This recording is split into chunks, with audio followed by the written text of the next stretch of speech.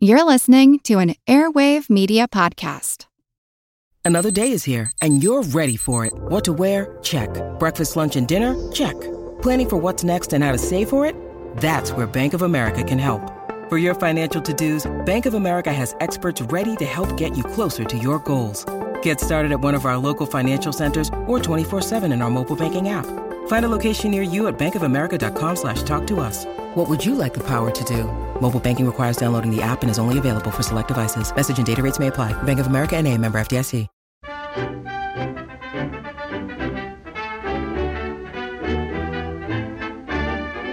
Greetings and welcome to summer.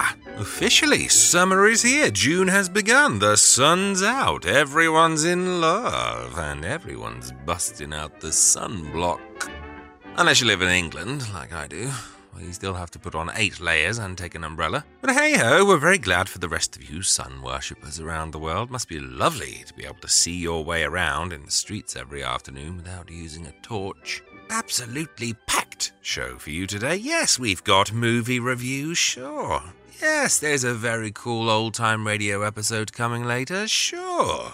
But I also have a very special guest with me on this episode. My good friend Lily Raymond is joining me later for a trip into Radioland. Yes, we are going to pick our top 5 old-time radio episodes of all time. And I think the answers may well surprise you. That's coming up later. For now, let's celebrate the arrival of June in the best way possible. June is busting out all over the meadow and the hill. Buds are busting out of bushes and the romping river pushes every little wheel and wheels beside a mill. June is busting out all over the ocean's full of Jackson Jills. With her little tail a swishing, every lady fish is wishing that a male would come and grab her by the gills. Because it's June. June, June, just because it's June, June, June. Fresh and alive and gay and young, June is a love song sweetly sung. June is busting out all over, the saplings are busting out the sap. Love has found my brother Junior, and my sister's even loonier, and my ma's getting kittenish with Pap. June is busting out all over. The sheep aren't sleeping anymore. All the rams that chase the ewe-sheep are determined there'll be new sheep, and the ewe-sheep aren't even keeping score. Because it's June.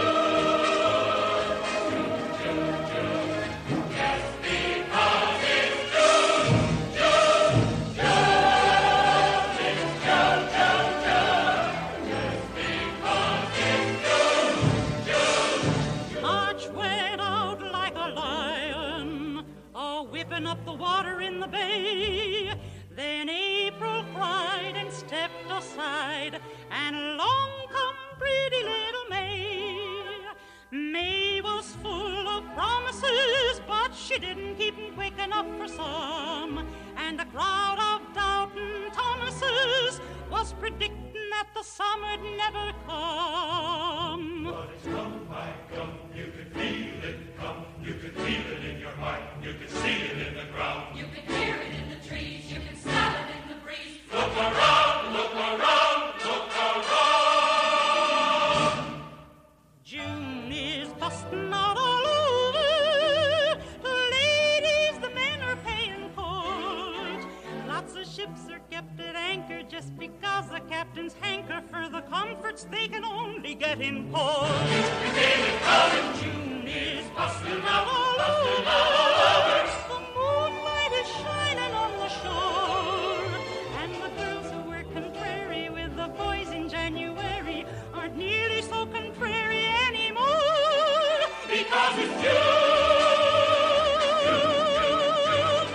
Just because it's June, June, June. Yes, June is busting out all over this show, but before we give in to the blinding sunshine, let's just take a swift dip into the shadows, because a brand new edition of the Dark Pages is with us. It's a bumper edition this time to celebrate its 100th edition, so my heartiest congratulations to Karen and her fabulous gang of writers. This special commemorative issue is all about my favorite noir. Not my favorite noir, their favorite noir. So the magazine's writers all choose their favorite shadowy classic and tell you about why it stands out. Films include Double Indemnity, Leave Her to Heaven, The Big Sleep, Phantom Lady, and more. Interesting question, actually. What would your favorite noir classic be? A whopping 24 pages of noir excellence this time. So to get your copy, go to www.allthatnoir.com immediately. Well, a big announcement. Carrie, Part 3, has officially begun. The first half of that thing has just been released over at patreon.com/attaboysecret for patrons. So if you're not signed up yet, then do go on over and get instant access to not just that, but hundreds more hours of Hollywood history listening, all ready for your summer. And talking of which, those of you who've listened to the whole thing already might find themselves with a slight advantage right now, as one of the people who features rather heavily in it is a big part of today's round of Who the Hell Is That Hollywood Legend? Yes, prick up your ears, sharpen your wits, and see if you can guess. Our next panel, as you know, in the case of our mystery celebrity, we dispense with all of the usual preliminaries and get right down to the general questioning. We'll begin that general questioning with Miss Kilgallen. Do you frequently appear before the public? Sometimes. Really? Are you female? Yes. Do you consider yourself in any form of the entertainment business? Some people say I do. Sounds like Snow White. Have you ever appeared on a stage? Yes. Have you ever appeared in the movies? Yes. Have you ever appeared on radio? Yes. Versatile. Are you what is generally known as a leading lady? Sometimes. Are you usually the one who marries the hero in the end? I never get the man. 1 down and 9 to go, Mr. Sir. Have you been in a play on Broadway within the past year? No. 2 down and 8 to go, Miss Moore. Have you been in a picture in the last year? A Yes. movie? You have? Yes. Are you a visitor in this city? Yes. Do I know you? Do you? I mean, don't know. Personally, I mean. What? Is that fair to ask? Can I ask that, Mr. Yes, Dixon? you can ask that question. Do I know you personally? Maybe she won't want to admit it. Yes. Are you a blonde? By the drugstore, yes.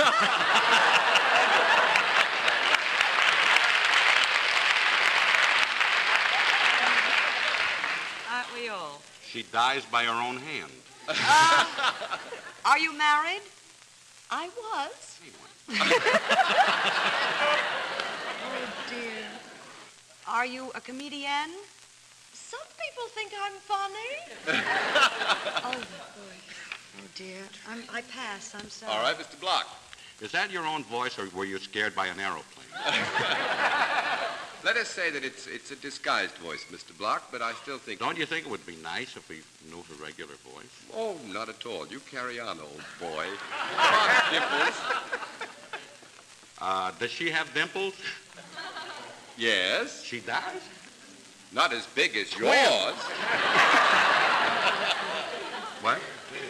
Has Connie ever worked with you in a picture? Yes. She has? Should we have a conference? Because I think Connie is getting All right, warm. I'll give you 30 seconds for a And I can conference. feel the heat from here. We have only Have 3 you minutes a to weenie, go, Connie? panel. You can say it out loud, Connie. Say it out loud. Is it Eve? Is it Eve Arden? No. 3 down and 7 to go, and we have about 3 minutes to go. Miss Kilgallen. you say you've appeared on radio. Have you ever had a running part in a radio program? Yes. You played the same type of character. Oh, yes. Hey, could it be Billy Burke? No. Joan Davis? Joan Davis. No al fresco guessing, please, Mr. Block. Go ahead, Miss Kilgallen. Do you sing? Maybe it's al fresco. That's Joe Fresco. Are you regarded as a pin-up girl? No. 4 down and 6 to go. Mr. Cerf. Do you ever do any dancing? Oh, yes. Have you danced in pictures that you've been in? No. Never 5 down danced? and 5 to go, Miss Moore. Were you or are you now under contract to any particular studio, anyone's studio? No. 6 down and 4 to go, Mr. Block.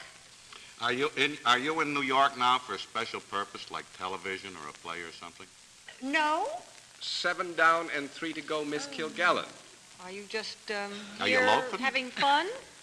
Yes. Are you having fun? Yes. Oh, wait a minute. Do you do something besides act? Yes. Do you write? Some people think I do. Do you have a radio program in which you sometimes act, sometimes give chatter? Sometimes. Are you... We'll stop it there. As I say, if you've heard the first half of Carrie Part 3, then you'll have a very good idea of who this is. Answer coming up later in the show. Bit of a curious movie choice for you first today. Something straight out of the blue. A sports, drama, entertainment thing that truly surprised me. 1951's The Harlem Globetrotters, starring the Globetrotters themselves alongside Thomas Gomez and Dorothy Dandridge. I did wonder when this thing span into life if it was going to be a coherent story or just a chance to show off some serious skills in the company of the fan-favourite basketball players. I remember the Harlem Globetrotters cartoon on Saturday mornings, that theme tune, of course, and the many, many trick shots. Now look, I won't profess to be a sports fan. I know very little about anything outside of tennis. But for some reason, in my mind, the Harlem Globetrotters always seemed to be more of an entertainment act. I think it's the way they were branded when I was growing up. Delightful to discover that they are actually still out there a few lineup changes later and still competing at the highest level. Anyway, on to the movie. We're in the company of the Trotters and their manager, Abe Saperstein. Quick note, Saperstein was their real-life manager, and here he's played by Thomas Gomez. The Trotters are approached by science whiz kid Billy Townsend, who wants to drop out of college in order to follow his dreams of being a pro basketball player. Mr. Saperstein? Yeah. My name's Townsend. Billy Townsend. Glad to know you, Townsend. What can I do for you? It's what I can do for you, Mr. Saperstein. If the price is right, I'm available for the Trotters this season. Well, what makes you think I need you? Do you want to beat the Celtics? You can do it? Well, the Celtics are a lot stronger this year. You'll need help. I figure I can be the difference to you. The difference between win or lose. What do you say? Townsend impresses the guys in tryouts and soon becomes a part of the team, leaving behind the girl he loves, Anne, played by Dorothy Dandridge. But fame soon goes to Townsend's head. Yes, he's got the skills on court, but can he tame his ever-growing arrogance and learn all about what it takes to become a part of not just a team, but the greatest basketball team of all time? Come on, cheer up, fellas. Just another ball game. You toss a big fat cantaloupe through a hairnet, and you get paid for it. You know, I bet we'll be able to pack Yankee Stadium for that next Celtic ball game. Shut up, Townsend. Hey, let me tell you something. My chemistry professor, he once worked 3 years on one experiment. Lost all his notes in a fire. Now, that's what I call a catastrophe. Listen, Townsend, I'm not going to be a chemist or anything. But ever since I was a kid, I wanted to wear this uniform, and so did every kid on the block. The Globetrotters were always the best. So when we lose, it isn't just another ball game. It is a catastrophe.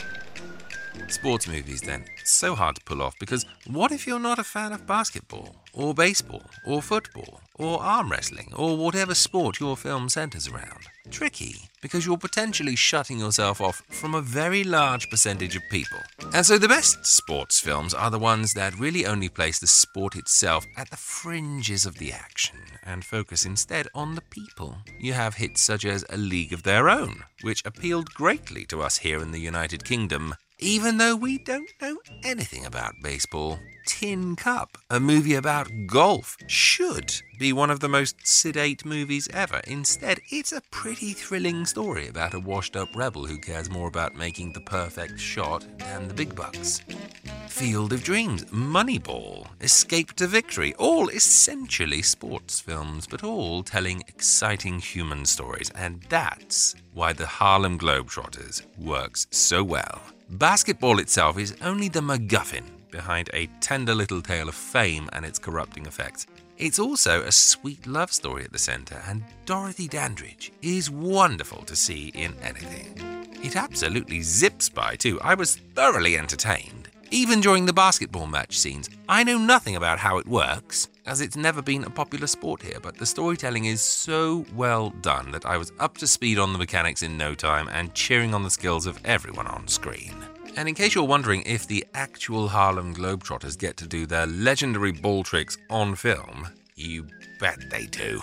There are a couple of extended scenes that show them up to their comedic best, and yes, it's slightly superfluous to the plot, but it's a fabulous way of breaking the tension. All in all, a real slam dunk.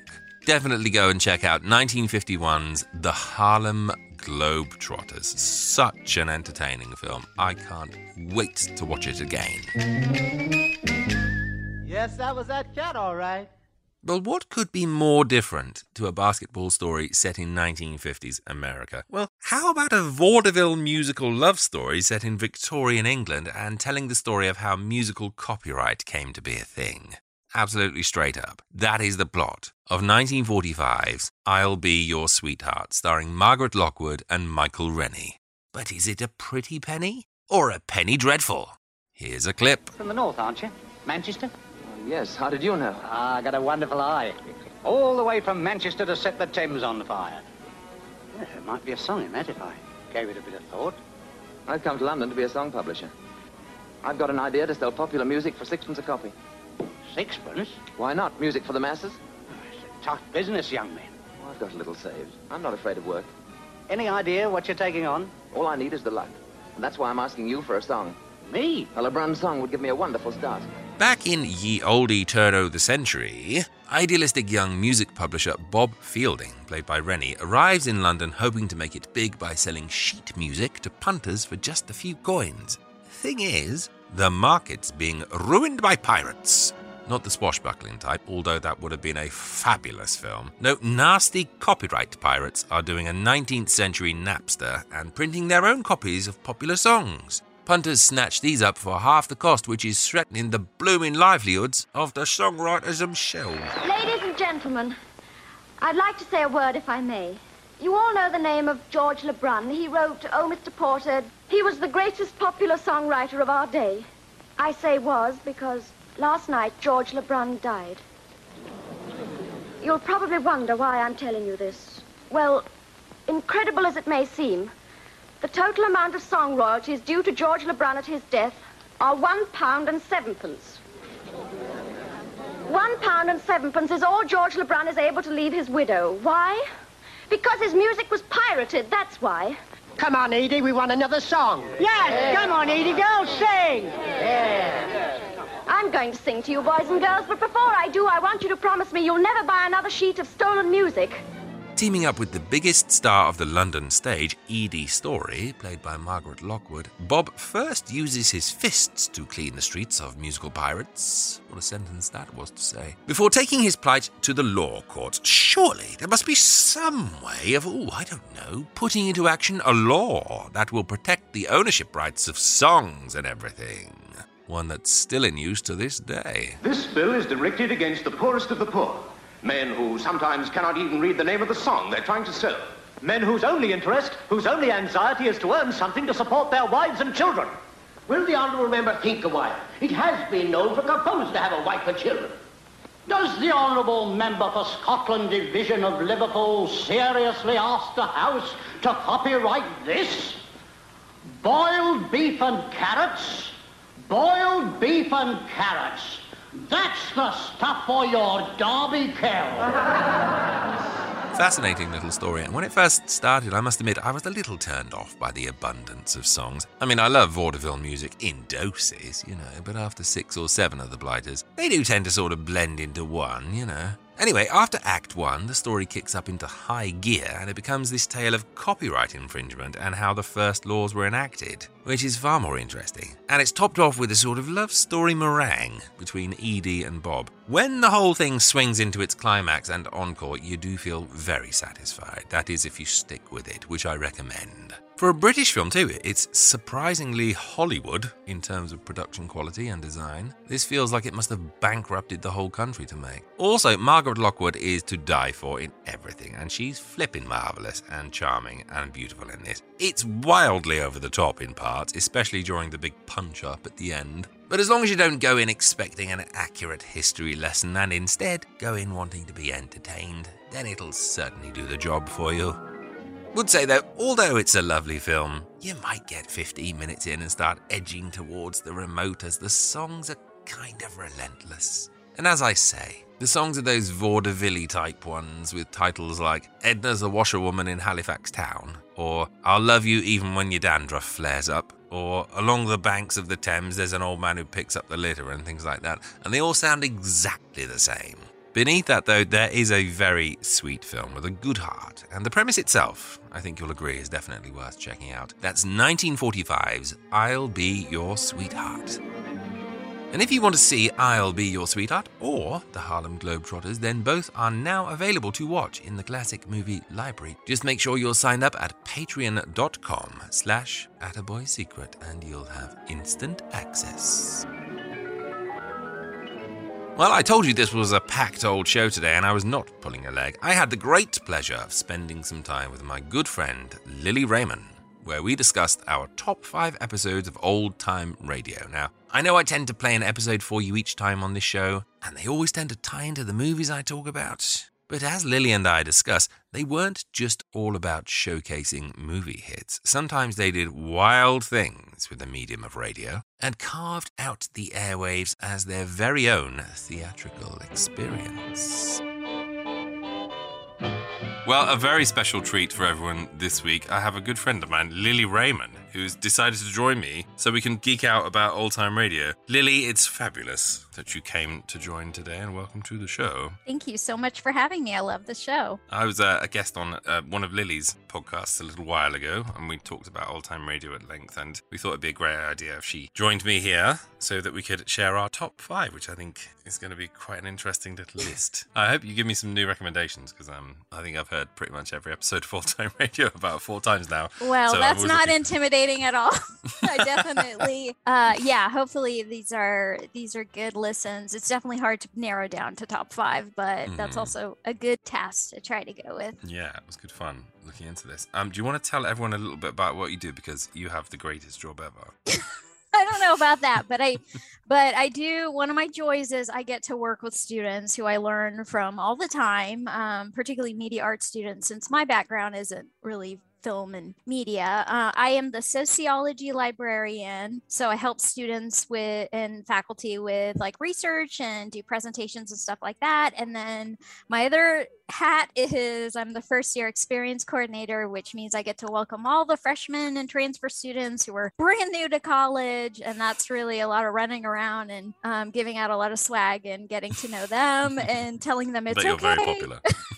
Well, I'm okay with being silly, and that seems to work well. Like they don't, it kind of breaks down some of the anxiety of like, oh my gosh, I'm in college all on my own by now. right now.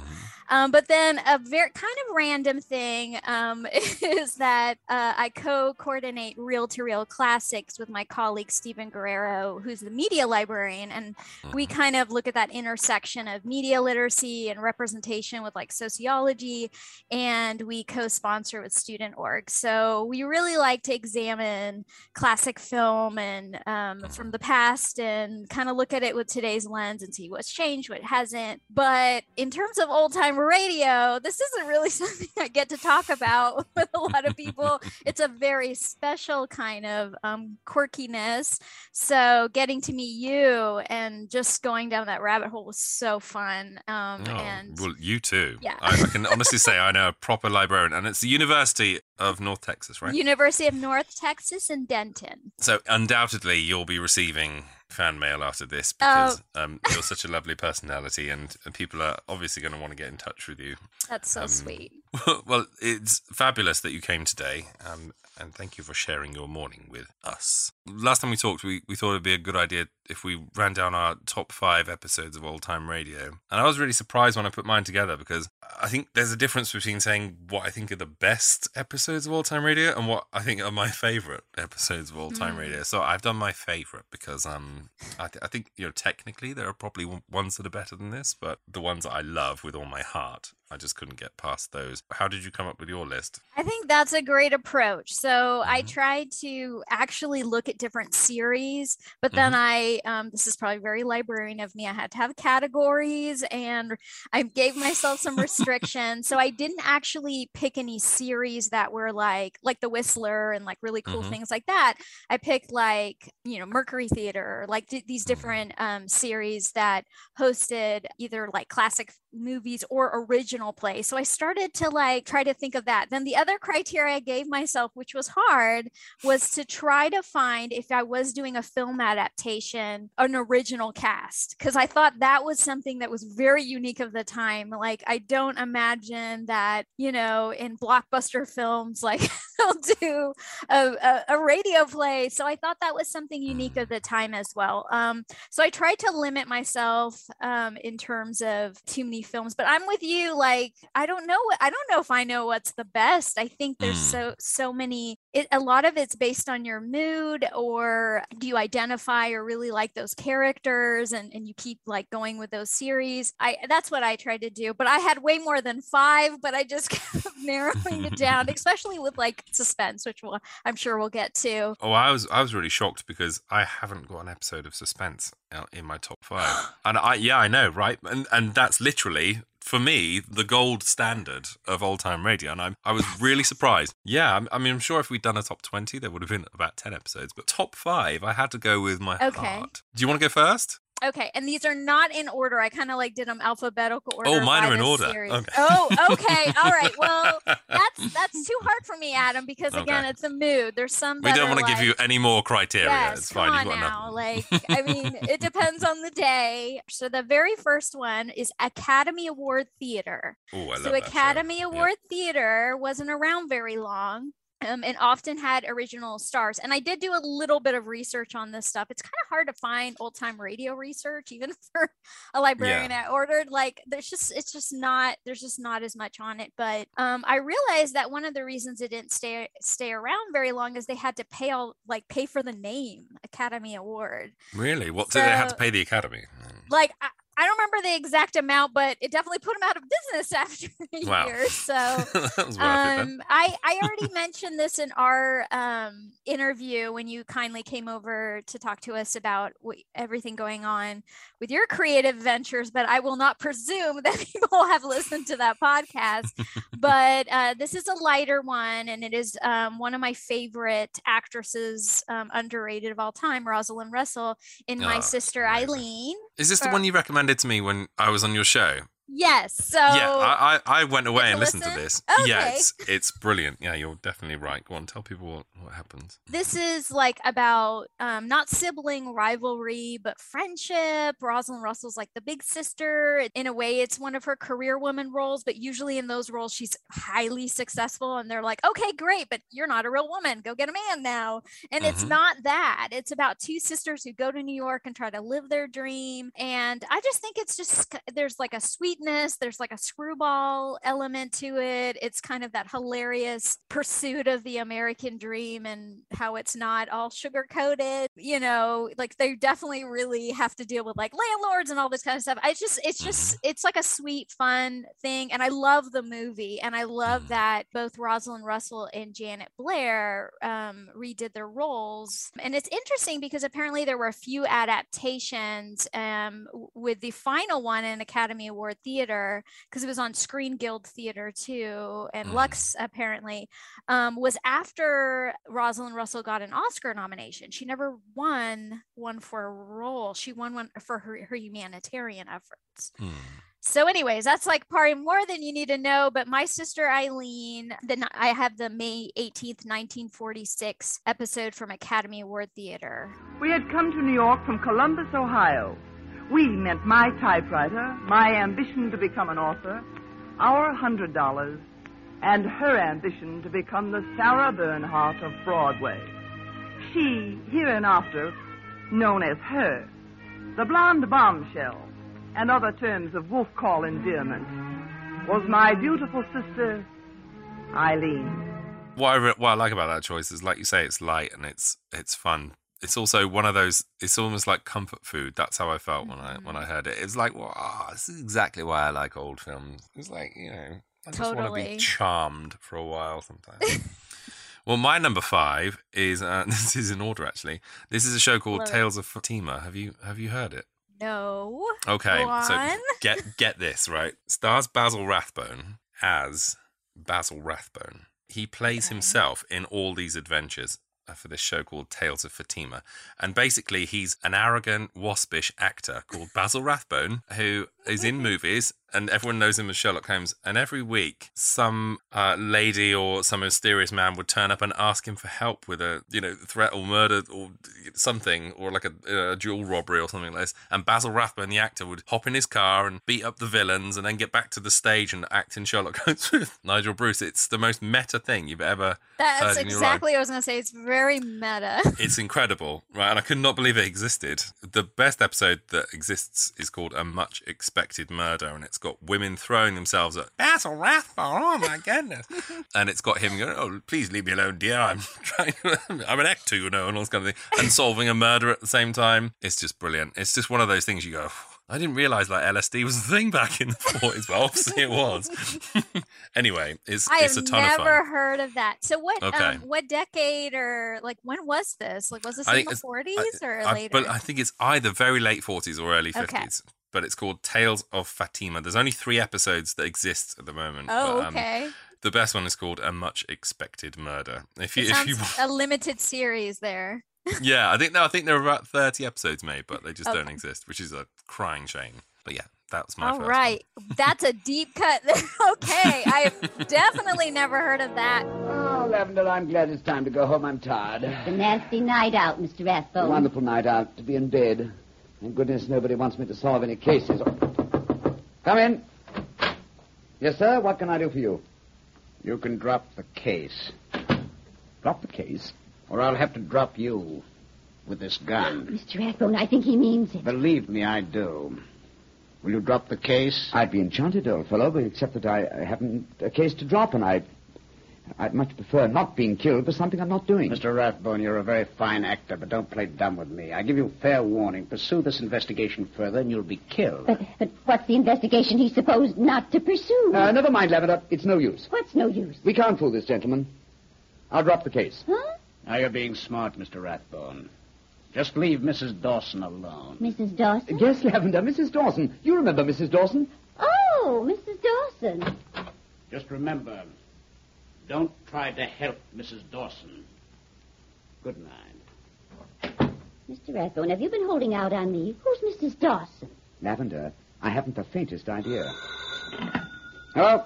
Hello, Mr. Rathbone. This is Mrs. Dawson. Who? Mrs. Dawson. This is Mr. Rathbone, isn't it? I think so. Mr. Rathbone, I'm in terrible trouble, and I thought maybe you'd help me. Help you in what way? I can't tell you over the phone, but I live on Upper Lake Road. Could you come out and see me right away, please? It's a matter of life and death. So I understand. My life or death. Oh, no, there's no danger. But if you come, you may be able to keep someone from dying. I see. Well, in that case, I can hardly refuse, can I? Oh, thank you, Mr. Raskin. I'll leave immediately. Okay, so just again going by alphabetical order, Lux Radio Theater, which I know we both like. I really struggled with this one because I'm gonna cheat a little bit and say, like I alluded to somebody, I was like, you should listen to everything she's ever done on radio, which is Lucille Ball. So I was debating about Dark Corner, which is a good adaptation of a film, but then I was like, it actually gets darker on my list later, so I went with Midnight, which I like. Was that the adaptation of the Mitchell Leisen film? Yes, and it does fit the criteria mostly. It has Colbert, Claudette Colbert, and Don Amici. It's one of my favorite comedies of the Golden Age. I love Midnight. Yes, and I think it's like with my love of like noir and all that stuff, but that's a big area that we do with our film club. I feel like I need to intersperse some of this light stuff just for my own for your sanity. Mental health there, but like but definitely it's also interesting because it is like a light comedy that kind of starts out, to me, I mean, this is my interpretation, it's kind of like anti-romantic because she's like, my parents were poor, I'm gonna go, like, she's a gold digger, but she's like justifying it philosophically. And then she makes this connection with the cabbie, and she has to like run away. I mean, it doesn't because she's fit so her. scared of being penniless. She's so scared, but like that's I mean, I haven't seen that a lot. And then you show the snobbiness and the meanness of the very bored upper class, which, I mean, Hedda Hopper, oh my gosh, is in the film. So, and I think she's in the play too. So it's all kind of wrapped up as in a little bow. We don't know like if like the sequel would be like they're like yelling at each other over the one room apartment or whatever, but there is a sweetness to it. I like the characters. I like how Don Amici's kind of like one-upping her and in a way too. It's just it's cute. It's a great movie. So I guess in these film adaptations where they don't stray too much, I pick Midnight, and if I can cheat and have a runner-up, Dark Corner is awesome. But I'll just say listen to all of Lucille Ball's stuff. Such a great film. Yeah. So either, I mean, you can go down, I mean, Midnight sounds scary, but it's not, but Dark Corner, or you can go down to Dark Corner, but Lux definitely in terms of the series is worth venturing into. So again, it's hard to pick one. I just definitely try to pick some with at least the main characters being the original cast, just to give myself some criteria. From the railroad station comes a lovely creature in a trailing evening gown. She's young and beautiful. Certainly you'd expect her to step into a waiting limousine and be whisked off to the Wrist Hotel. But no, this lovely apparition in evening clothes is walking in the rain with a dripping newspaper on her head to ward off the stinging drops. The taxicab drivers cannot believe their eyes. Mademoiselle, you wish a taxi? No, thank you. Mademoiselle, you will not walk in this rain. Taxi, mademoiselle? No. Get in, mademoiselle. Anywhere in Paris. I said no. Will you leave me alone? To walk on a night like this. Oh, Taxi, mademoiselle, taxi. No. Any place in Paris, mademoiselle? No. Which way are you going? I don't know. I'm walking. Oh, mademoiselle enjoys the rain, huh? Oh, sure. I'm just mad about it. It feels so good running down my back. Well, then why not ride? Mademoiselle, my taxi is yours. Listen, I don't want it. All right, mister. Here's how things stand. I could have you drive me all around town and then tell you I left my purse home on the grand piano. Yeah. There's no grand piano, no home. And my purse, 25 centimes with a hole in it. That's what's left of the Peabody stake. Oh, you have no money, huh? That's right. I need a taxi to find myself a job, and I need a job to pay for the taxi. Oh, I see. Mm-hmm. No taxi, no job, no dinner. But look, if I do promote one, I'll pay you twice what the meter says, double or nothing. You mean you'll give me the honor of driving you around while you look for a job, huh? That's it. And for that you'll pay me double? Oh, and a great big daddy tip. Well, that sounds like good business. What do you say? I say no. All right, if that's the way you feel, I was going to walk anyway. Night. That's a great pick. And Midnight, of course, last script that Billy Wilder wrote before he became a director, I think. Maybe. Yeah, I think it's him and Charles Brackett. I think they realised how good they were, and I think they wanted to break out. I think Major and the Minor was their next one. But Midnight, you can see Billy Wilder all over that thing, especially, as you say, there's always a little bit of a hard-bitten ignition to his stories, like she's a penniless girl who falls in love yet again with a penniless man. It's like, no, not this time, but yeah. Speaking of which, my number 4 is from the Screen Directors Playhouse. And the reason I picked this is a very odd pick, but I picked it because precisely the opposite reason you just picked. I love the fact in old-time radio you got these fantasy football castings. And sometimes you say, wouldn't it have been great if, James Cagney had been in North by Northwest or something like that, and you think, oh, I wonder what kind of film that would have been. Well, you got the chance to find out now and then. And I think my favourite example of, wow, that's an interesting bit of casting, is when the Screen Directors Playhouse did Shadow of a Doubt from Hitchcock. Oh. But they cast Cary Grant as Uncle Charlie, the psycho killer. And I just thought, wow, it's like he wasn't allowed to be the killer in Suspicion, yet here he is on radio playing Uncle Charlie, who's, murdered all these widows and arguably trying to kill his niece. And it stars him against Betsy Drake, his wife at the time, who plays young Charlie, which is kind of weird. Yeah. It's a little bit ick. But yeah, just for that very reason that I was listening to it all the way through going, this is a really interesting experiment. And it kind of works, He plays psychopathic and creepy, and you wouldn't think of it when it comes to Cary Grant. So I totally agree. It's lovely to have the original cast back, especially for things like when Disney did like Snow White for the Lux Radio Theatre, and they had all the original cast back, and Casablanca. It's great to have a radio version of that. But every now and then they did these really wild castings, and I just thought, wow. Shadow of a Doubt for me is the one that you win me over. Like, I love Joseph Cotten in that original one because that's against type, and so I totally see what you're saying. I haven't listened to that one, it's the Cary Grant really version, but I could totally, because of Suspicion, I could totally see that too. So I think that's a good point, because I was like, that film, there's something in that milk. I'm not sorry not to give anything away. They definitely did like a cobbled version to me of that. Well, but either way, it's an interesting watch, right? I have heard some where I'm like, oh my gosh, this person nailed it, and I totally think that is a valid point of like the what ifs, because we like to think about that, and I'm definitely going to listen to that. The Basil Rathbone is just like really sounds outside the box for sure. I gotta listen to that, but yeah, that's a really good point of giving opportunity, which is kind of closer to my point when we get to suspense. So we're not totally in disagreement. You want to run home, run to your safe little nest, run away from me and everything I stand for. Well, what do I stand for? Do you want me to tell you? Do you want me to say the word? You can't, because you don't understand. You don't know. There's so much you don't know. You think you're the clever little girl, but you're an ordinary little girl in an ordinary little town. You're safe and secure from everything except stupid dreams. And I brought you those, didn't I? I didn't even know there were men like you in the world. How do you know what the world is like? Do you know that the world is a foul sty? Do you know if you rip the fronts off houses, you'd find swine? The world is a hell. What does it matter? What happens in it? You're sick, Uncle Charlie. You're really sick. Wake up, Charlie. Use your wits. Learn something. I've learned enough to... If my mother knew, it would kill her. Then you love your mother. Okay, so we will get to suspense, but I'm going alphabetically to Mercury Theater, technically Mercury Summer Theater, which is also related to Mercury Theater, Campbell's Playhouse, Orson Welles' famous series. Now, I like Orson Welles' voice, I think. I didn't pick War of the Worlds, which, of course, is historically significant and launched his career to give him opportunities such as Citizen Kane. It's almost like no publicity is bad publicity, because people were like, people are jumping out of buildings or whatever. Yeah. So definitely he made a splash with that, but I had to also give homage to one of the best writers, Lucille Fletcher, and not incredible.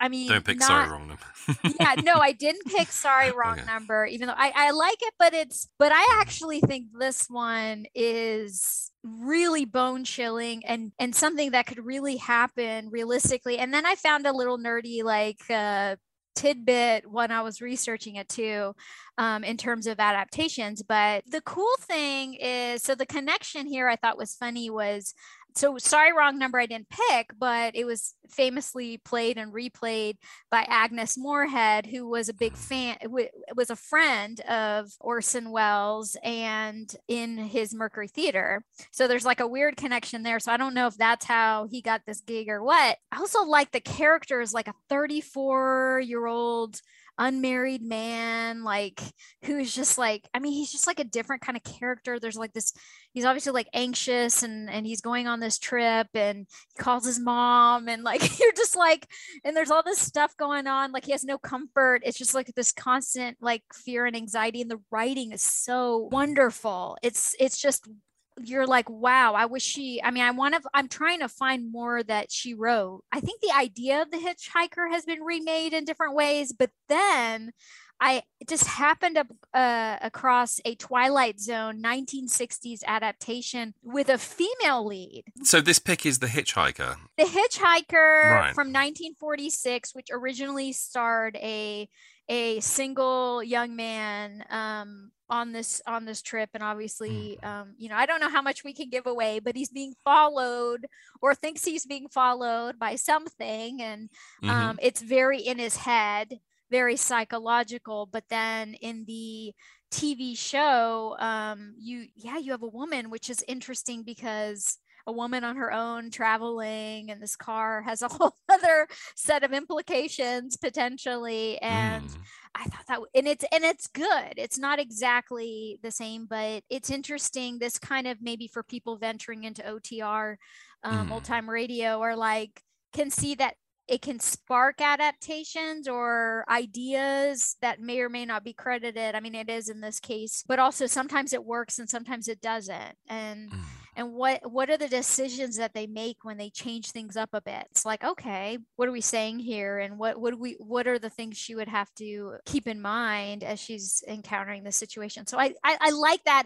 And it is one of Orson's best because it just has that voice and that, like, his tone. I think that, again, I've said that at our meeting, is that I just think that was his best medium. That's a great pick. I didn't realize there was a radio version of that story, and I remember seeing that on Twilight Zone and being really freaked out by it, so that's a great one. I was in excellent spirits.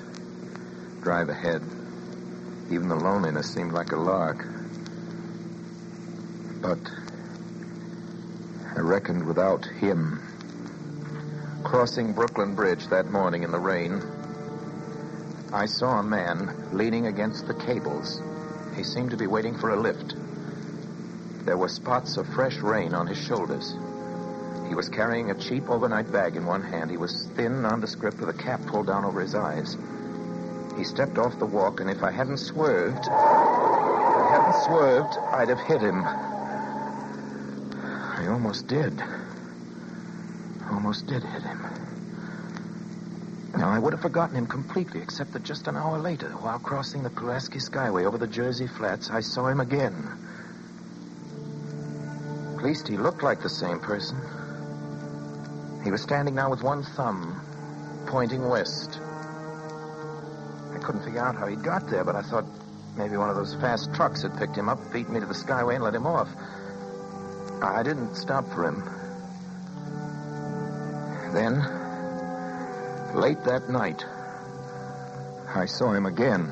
Well, I'm very excited about listening to The Hitchhiker. In fact, I have a car journey coming up later on today, so I'm going to make sure I rack that one up. So thank you very much. I'm very excited. Sure, that's very brave to listen to that one on the road, but I on know my you own. are. I know No, you are. I'm a thrill seeker, Lily. You are definitely a thrill seeker and a super cool person, as we learned. Stab it. Well, you're the librarian, so I think that makes you cooler. Thank you. That's not usually what people say with my profession, but you are special. Well, that way. in Britain, you'd be regarded as a deity. So, Nice. yes. Well, talking of studious people, my number 3 is a show that's all about wordplay and colleges and how being smart can sometimes be better than being strong, and the different strengths in which that intelligence endows you with, and which wasn't a very intelligent way of saying that, but it's from The Halls of Ivy. Do you like The Halls of Ivy? You know, I've only listened to a little bit of one, but I did like it. I did want to venture into it as someone who is immersed interest in academia. Well, Halls of Ivy is one of these shows where it's a college professor. He has an ex-actress wife, and they basically, it's the adventures of what happens to them in the college. He's always being put on by the board. He's always trying to find money. He's a very clever, urbane man played by Ronald Colman, and his real-life wife, Benita Colman. It's just a really lovely, intelligent show. It's very funny. If you like wordplay, it's lovely for that. It's romantic. But the great thing is that it really tackles some great social issues, and this was made just after the war. So you had shows about students falling pregnant, and you had shows about, a Japanese student who comes and is racially attacked by other students and ends up going home. So it's, he has to tell the students why it's wrong. You have things like returning soldiers who have come to the university and how they deal with trauma and things like that. But then again, it's really funny as well. It's not like it batters you over the head. They just very cleverly implant these ideas into the scripts. And by the end, you're sort of weeping as you're laughing. It's like, whoa. It's the most human show. It's like absolutely top 3 show for me. It's just an amazing achievement. You have totally sold it. I mean, when you have a student population, you have veterans, you have people who are struggling with economic situations that make it hard to pursue their studies. So I didn't know it was, honestly, I listened to like very little of it. It was on my list to listen to. So this month is, Asian Pacific Islander, Desi American Heritage Month. So we've been looking at with our group, we usually like to do films that kind of honor different groups and ethnicities. And so we've been talking about that a lot. And now I'm like, I've heard specific old time radio shows talk about that, particularly like at the time of like Japanese internment camps and stuff, but they're hard to find. So I'll definitely seek out some of those. That was, I knew you liked that one, but I didn't really think about the populations that the academics are working with. So that's really interesting. Well, the episode I've picked, actually, it would be a good one to start with. It's called The Leslie Hoff Painting. The college is in trouble, it usually is. They always need money, basically, and donations, and they're always soliciting these, rich people for money. Just so happens that a lady is coming to donate $500,000, which was, king's ransom in those days, to the university so they can fund, the next semester or whatever it is. And she's arriving in the afternoon, basically, to give this endowment to Professor Hall, that's his name. And he gets the orders. No matter what she wants, you give it to her. There is one stipulation, but we'll let her tell you what that is. In the background to that, one of his students, called Leslie Hoff, has painted this incredible painting of a soldier, and it's won a prize, and he's been honoured with this endowment, this prize. So this student has been asked to also come over in the afternoon. Anyway, so the lady turns up first. She says, I have this endowment, it's $500,000. I really want to do it because I've seen this painting that this boy of yours has painted, and the man in the painting, it's called My Buddy, and it's a man in a trench, basically, in the war.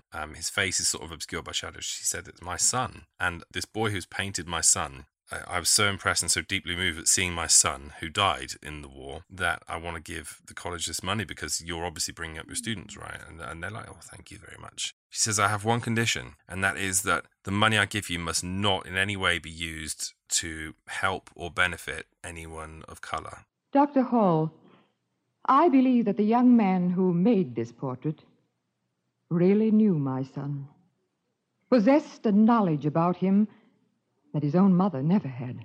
Well, there are few friendships as strong as those founded on great dangers shared. And I imagine you'd like to meet Leslie Hoff. Well, I've given that much thought, Mrs. Hall.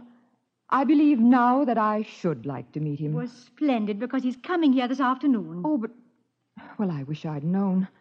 I'm afraid it'll be difficult. Oh, probably not as difficult as you think, Mrs. Marshall. Surely there must have been a great bond between Jean and Leslie Hoff.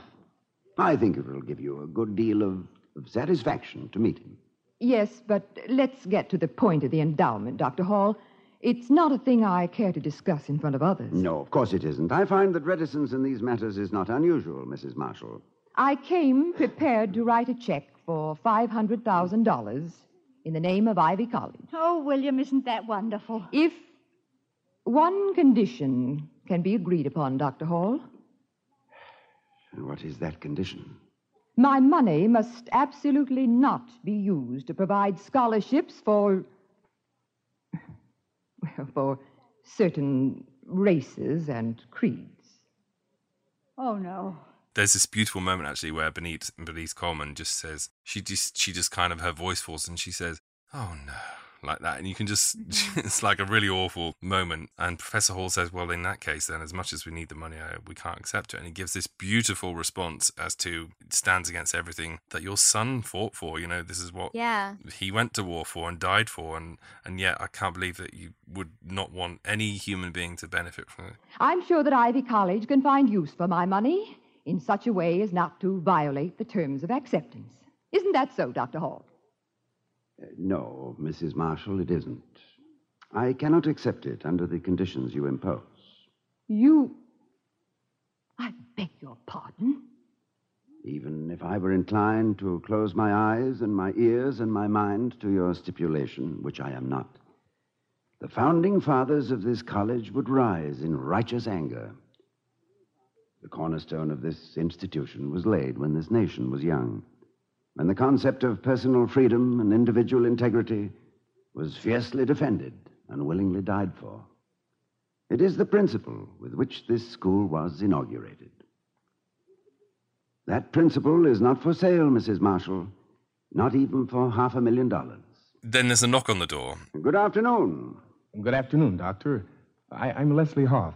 Well, come in. Come in. I'm glad to see you. And congratulations on a fine piece of work. Ivy's proud of you, and so am I. Well, thank you, Doctor. Do you have company? Am I interrupting? No, not at all. In fact, I'm extremely happy you're here. Our guest is someone I know you'll want to meet. Jean Marshall's mother. Come with me, Leslie. I want to introduce you to the boy's mother. If you don't mind, sir, I'd rather not. Well, why not? Well, the boy, Jean, did you say? Uh-huh. Talked a lot about his mother. I think it would only upset her to know that I was her son's friend. Well, of course, that's up to you, Leslie, but if you'll trust my judgment, I think it would be the wisest thing you ever did. All right, if you say so, Dr. Hall. Let's go. Good. Come on, follow me.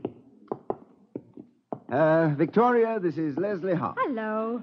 My wife, Leslie, and this is Mrs. Marshall, Jean's mother.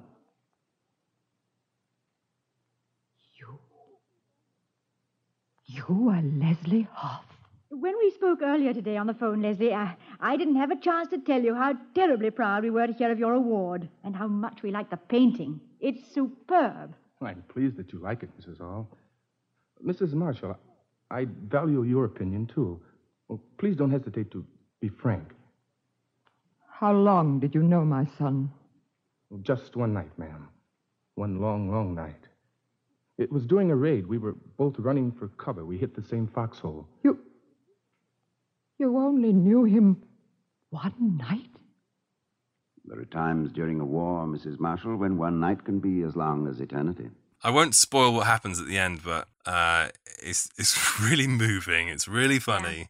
Yeah. Honestly, it's so enlightening, especially for that period where you imagine that everyone was, so unenlightened, and obviously, places of thought, schools of thought, there were more enlightened people, and they were trying to push for a better world. And it's one of those rare examples of old-time radio.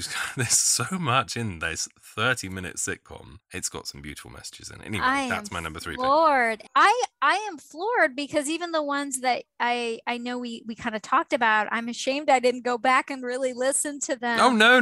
Because, it's oh a my great gosh, series. this is not at all what I had. That is so interesting that they, are kind of maybe framing these social issues within this just academic culture. Like, that is fascinating. And that sounds like a perfect recommendation. I'm making my little notes here for sure. Well, same. Awesome. Go for it anyway. What's your number 2? Okay. So, I was revising this list, and I will say that I definitely there are specific actors they move me not just in the way that they portray, certain characters, but the way they carry themselves, or how they like the stands they took at the time of a segregated, Hollywood and all of that. And so I will say first, I'll get to the one that made the 11th hour cut because of that. But first, I already mentioned this. We nerded out about this. We talked about this at the last one, but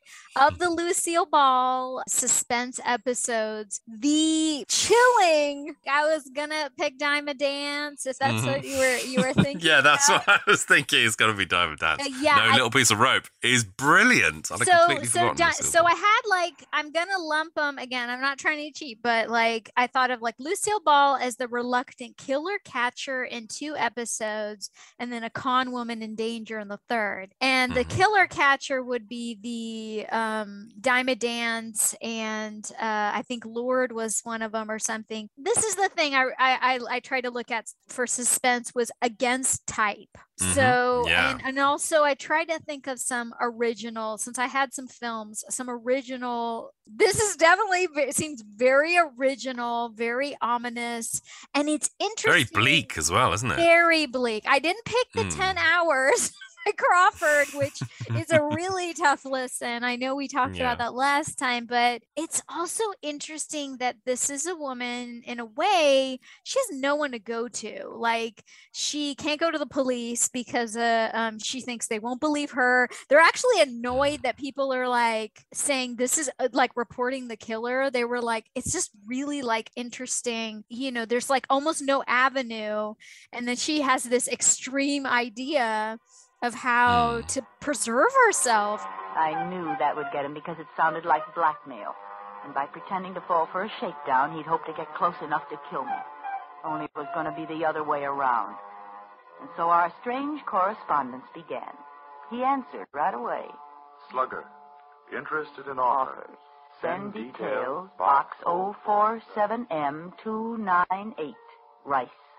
I had him hooked. I didn't lose any time writing. Dear Mr. Rice, I have an invention which I think you'll want for your... Robat. It's expensive, but remember, it's completely silent. And yours exclusively if we agree on terms. Signed, Slugger. Completely silent. Delicious. And expensive.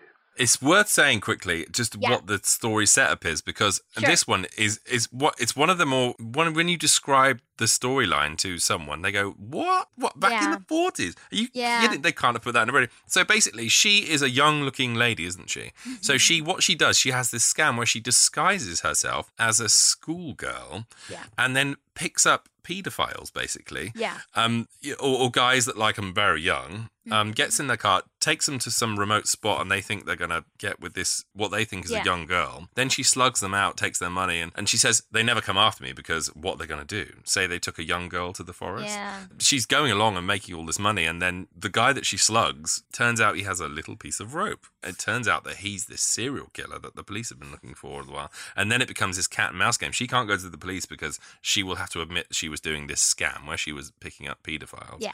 And he can't go to the police because obviously he's serious. So it's they have to sort of hunt each other. It's really good. Yes. And that's also the thing, is a kind of dirty open secret of infantilizing women and girls. And so there is this really it's almost that cynical, okay, well, I have a baby face. I can't make it in Hollywood. I'm going to pick up old men. But I'm going to be bait. She makes herself bait. I mean, she has almost this surreal sense of bravery and ridiculous. She's very cynical, isn't she? Very cynical, which you don't think of as Lucille Ball. So it also shows her acting chops, but also, again, thinking of women in 2022. Yeah, and totally. Men's views of them, or how we navigate the world, I think. And it is definitely, unfortunately,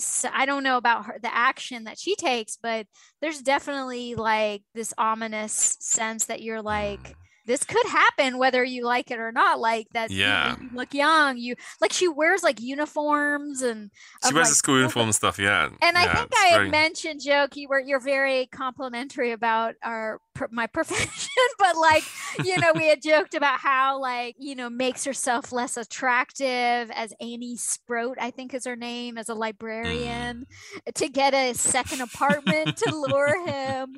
But it's definitely like also one of those stories, which I think are good hearing, where you're like, I mean, I guess you know who to root for, but they also don't make her so desirable No. and She's not- sympathetic. Yeah, she's not sympathetic. Yeah, that's the key, isn't it? Yeah. So it's really challenging, which again, Lucille Ball, queen of like screwball and network television, doing this role and doing it so well, just kind of emphasizes how underrated she is as an actress. If they'd have made this into a horror movie back in the day, it would have been incredible, but they couldn't have done because it goes against the code. I mean, the ending of the point. story as well is so like you think, I'm not going to give it away, but my God, it's a bleak ending, isn't it? It is really it doesn't work bleak. out the way. It's definitely the darkest So dark. one, but I thought like again categorizing the other two where she's like, I wouldn't even say like his girl, like the Friday, she's like the one that has that motivation to go to really be brave, like, oh yeah, I'll be a cop, like, you know, in Lord or a dime a dance. Oh, okay, sure. There's people strangling people, and this cop's telling me to put myself in, like totally, like she makes herself bait in a different way. Like she's there's gonna be a cop or somebody who comes in, right? Like she has that backup. She has no safety net in this story. Nothing at all. She's completely on her own. Yeah. So like tense. So I mean, you're like, who has that? So yeah. So this is definitely, I went with the most horrific of them. That was just, I mean, there's so many more I could pick, but that was one of Lucille Ball's most surprising. I take the exclusive gents for all they've got and give absolutely nothing. That's how I made good in Hollywood, up to $1,000 a month good. I just take a little walk.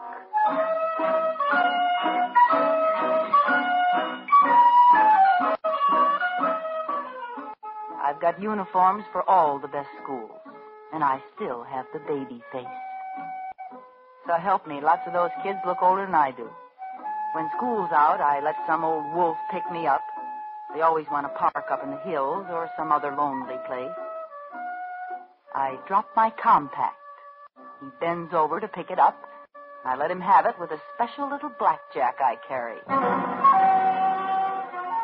My number 2 on my list, my second favourite radio play ever, is from Quiet Please, which is like one of the most blood-curdling shows ever. I've picked The Thing on the Four-Ball Board. Have you heard that one? I heard it on your show, and I think it's at least the top 2 most horrifying things.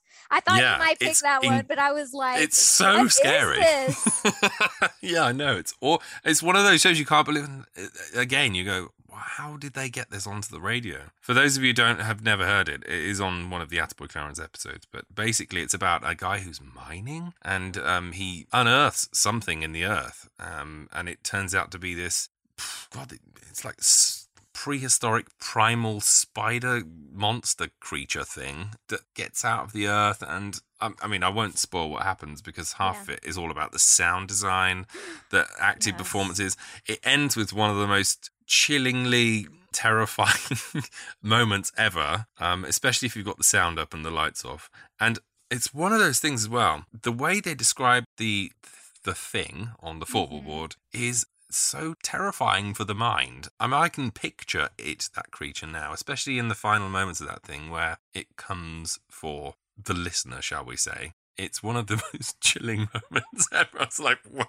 This is really, it's a lot. It's really intense. But anyway, I won't harp on it because it needs to be listened to. It's not really something you can describe. But the thing on the four-ball board definitely made me just go, whoa. I think that's that would be, if I did go into like the Quiet Please, for sure. That is really horrifying. I think the sound effects, I think the visuals that you get, like that's one I want to keep my eyes open because the way it is. it makes you go Yeah. behind yourself all the time. And I would not have known about that series or that one or that particular episode if it wasn't for Attaboy Clarence. And I was just bless you. that was all you, for better or worse. I think like I definitely was a little perturbed, like, oh my gosh, like gonna keep the lights on for a bit. But that is just horror storytelling. Like, and I wonder if that one could be made into a film, or if it would the special effects would be too complicated. I don't know. I think seeing it through sound makes it scarier, especially as well because there's this framing device basically where he's telling you the story of what happened at the beginning, and then at the end of the play, it basically comes back to the framing device, and he finishes his story, and as he finishes, that's the bit. It's sort of the play breaks the fourth wall, and the monster kind of comes for you as the listener. And I don't know how you'd replicate that. That's a good point. But yes, that is an awesome pick. I 100% endorse that. Just because thank you, Lily. It is so. I really can't think of anything scarier than that one off the top of my head. I discovered many things about it. What it used for food, that it was deaf, that it was invisible and couldn't see people when it was invisible. That if you sprayed it with mud or paint or grease paint, makeup, then it could see people. And believe me, I didn't want to see its body. I can see that in my nightmares. But its face, I can't help wanting to see that pathetic little girl face. I'm afraid maybe I've fallen. But it's very beautiful. And when it's well made up, it's... But making it up, rubbing grease paint on a stone face that looks at you and smiles, and it makes sounds like a lost kitten yet. I can disguise the body in long dresses. She can't hear very well, and when she's hungry, I have to stay out of her way. I found out what she likes to eat, remember? No, sit still. Sit still, do. Sit still or I'll have to shoot you. I want you to meet my wife. Or rather, my wife wants to meet you. Mike? There she is. Come on in, dear. I'm very excited to find out what your number one is. Well, last pick, or my last pick, because I did do alphabetical order. And then this was one I was changing, and I had Screen Directors Guild. Like I had all of these other ones, but I had to go with another suspense, and it is somebody that I absolutely admire, and people need to appreciate her now, because at 104 years old, Marsha Hunt, amazing still with us. Goddess, like activist, amazing person, underrated actress, blacklisted, basically, honestly, for being liberal. Like they really couldn't track anything but her and her husband that, destroyed her ability to continue on with films. Played against type in this suspense show called Pink Camellias. Have you heard this one? I probably have. I can't call it to mind, but please do tell me what the story is, because it will no doubt come taxiing its way back to me as soon as you start. So totally plays against type. It's from December 27th, 1945. Mm-hmm. And while she is this I guess ward or whatever, she's a niece of a verbally abused aunt. And I think like her spinster aunts and villainous aunts are a stereotype in film too. So I mean, it brought to mind things like, for me, I have these weird connections that may or may not be quite there, but like Strange Love of Martha Ivers, the aunt in that, super mean, and you have this like, niece that is totally dependent. But there's so much, it's almost like what brings you to the breaking point when you're constantly, brought down, verbally abused as well. But it's also like a delicious kind of like revenge tale, like if you just kind of go with it. And she has an opportunity when this man shows up to get her aunt out of the way. I don't want to give up too much, but then there's it's kind of like a cat and mouse with her and this man who's like a cousin, but not really. But I think, there's a twist. So we know that with some of these, there's a twist. So I think that it's worth listening to because you totally believe that sweet, gorgeous, she was known for her, the way she just carried herself, her dresses, but also was just like a woman of substance and caring and activism and all of this stuff, all these things about her. And she's just her tone just she just transforms. So I went ahead and went with that. There are other actors like that, like Robert Young and people who play against their wholesome type or whatever that were I was listening to. I was like, oh, these are interesting. But Marsha Hunt is an American treasure, I'm gonna say, and I think she is so underrated. And this is just an interesting journey into a woman who is at the breaking point, but also again there's a twist. So Pink Camellias. Neil noticed the change in me, the new confidence in myself. He was fascinated. He was afraid of me, and yet he had to be with me. He was weak, Neil was. He was too weak to do his own murder. But I was strong enough. I'm glad you bolstered the suspense pack for us both, because I feel bad now. I didn't pick any suspense. No, I love this. You totally I do believe you have a better repertoire of a variety of shows. I think I kind of stuck to a few. This is good. It's good. This is nothing but quality. Well, we'll see what people say. They might be like, not for me. The other thing about these shows is that sometimes the intros have these really interesting, America at time of war, and these kind of social announcements and things that are very... Yeah, there's a Lux episode where they report on Amelia Earhart going missing.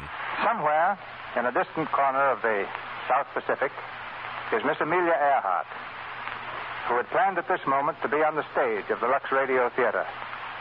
I know everyone hearing me now joins in our hope that the rescuers of Miss Earhart and her navigator, Fred Noonan, will reach them swiftly and find them safe. I've just spoken with George Palmer Putnam, husband of Miss Earhart, in Oakland. Considerably more encouraged than he was yesterday, Mr. Putnam says that after a careful check of all reports, he believes the flyers are on land. He adds that they have adequate supplies which should last Miss Earhart and Captain Noonan until the arrival of rescue ships or planes. Well, my top pick is very personal to me. It's not any kind of artistic achievement, and it's the radio play I have listened to most across my vast old-time radio listening career. In fact, I'm going to let you in on something. It's the one I put on at bedtime to get me off to sleep because it's that much comfort. It's Ronald Colman again. It's Screen Directors Playhouse version of The Prisoner of Zenda, and it's not one I could say you'll love, but it's very hammy. It's got Benita Coleman again, and it's just swashbuckling, romantic, funny fun, and it's beautifully made, beautifully produced, and I can say it off by, I know the script off by heart. So yeah, it's so insane how many times I've listened to it. But I don't know, there's something about home for me.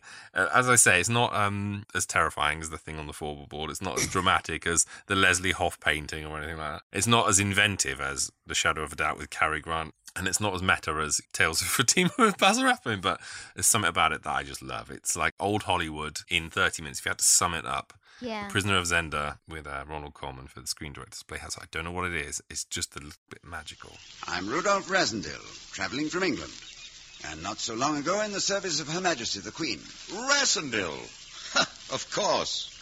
You appear to know me or know of me. I am Colonel Sapt in the service of His Majesty Rudolph V, King of Ruritania. And you are Rudolph Rassendyll, the King's distant cousin. That's true. I wouldn't have believed it. Oh, it's quite a fact. Oh, no. Your resemblance to the King. You could do it. Do what? Shave. What? Pretend to be the king. Nonsense. King Rudolph is at this moment in his hunting lodge in these woods, drunk as usual, and I fear drugged by his enemies. If he isn't at his coronation tomorrow, his brother Michael will seize the throne. You must prevent that. Oh, it's unthinkable. A kingdom at stake and a throne in the balance. Nevertheless, my dear Colonel, I'm here on a fishing trip. When Black Michael sits tomorrow on the throne and the king lies in prison or his grave. Is it as bad as all that? Believe me, Rassendal. Well, after all, it would be only for a day. And the next day, you'll be safely across the border. King for a day. Yeah, it'd be quite an adventure, wouldn't it?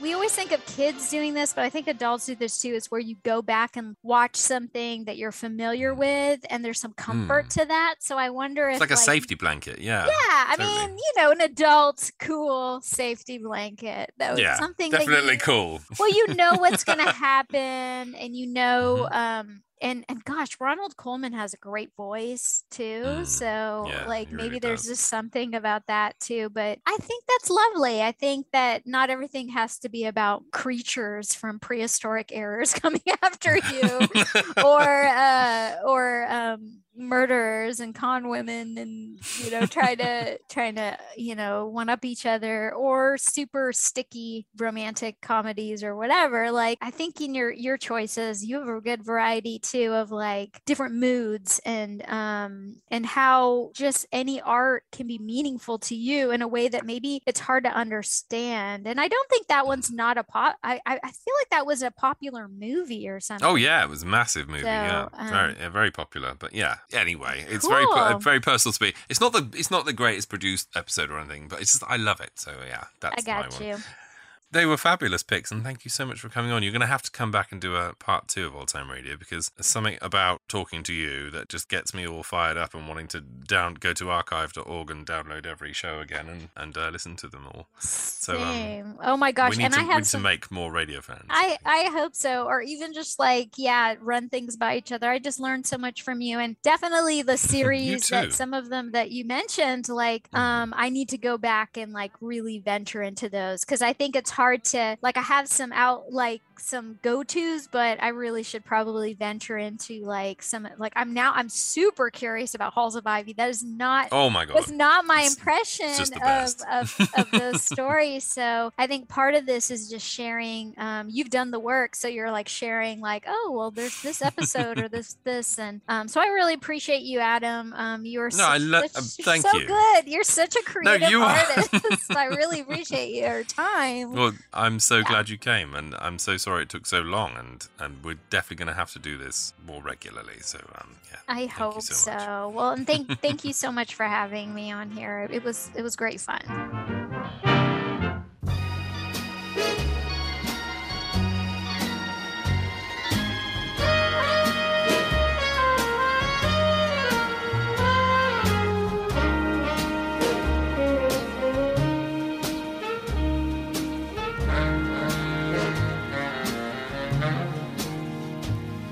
The summer wind came blowing in from across the sea.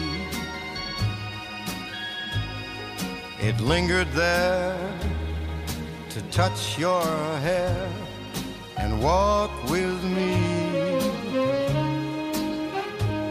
All summer long we sang a song, and then we strolled that golden sand. Two sweethearts and the summer wind, like painted kites, those days and nights, they went flying by. The world was new beneath a blue umbrella sky. Then softer than a piper man, one day it called to you.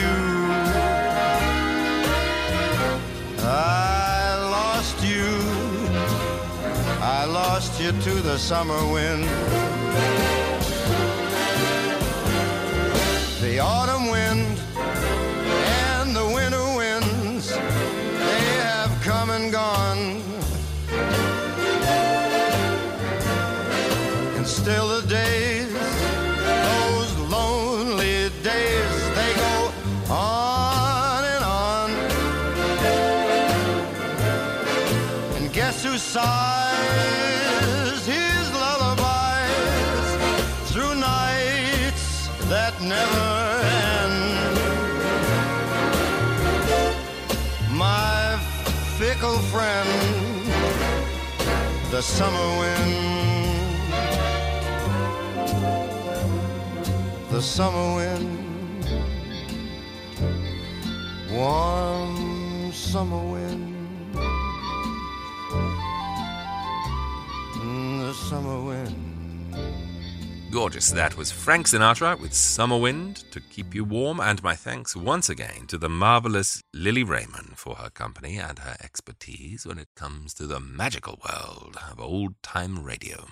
Well, the great thing about making this show is that I've already had the chance to play you most of my favourite episodes, so for today's radio entertainment, I've decided to play one of Lily's choices for you. Straight from the Academy Award Theatre, we're in the company of Rosalind Russell and Janet Blair in their original roles as the Sunny Sisters from a rural town trying to make it big in NYC. Ladies and gentlemen, Rosalind Russell and Janet Blair in My Sister Eileen.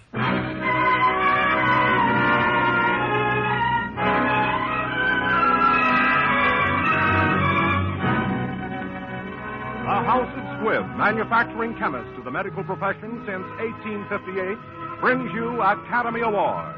The pictures, the players, the techniques and skills which have won or been nominated for the coveted awards granted each year by the Academy of Motion Picture Arts and Sciences, to each in his field for outstanding achievement.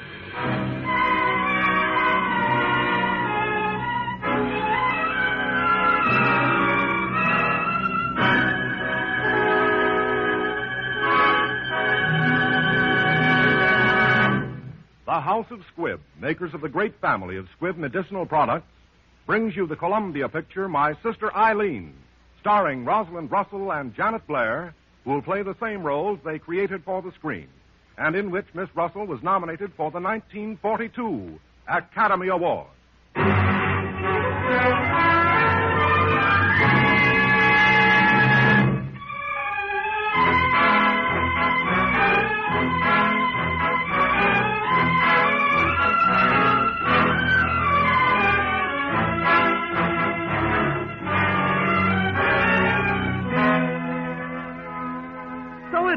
The two babes from the woods walked hand in hand into Greenwich Village in search of fame, fortune, and a room.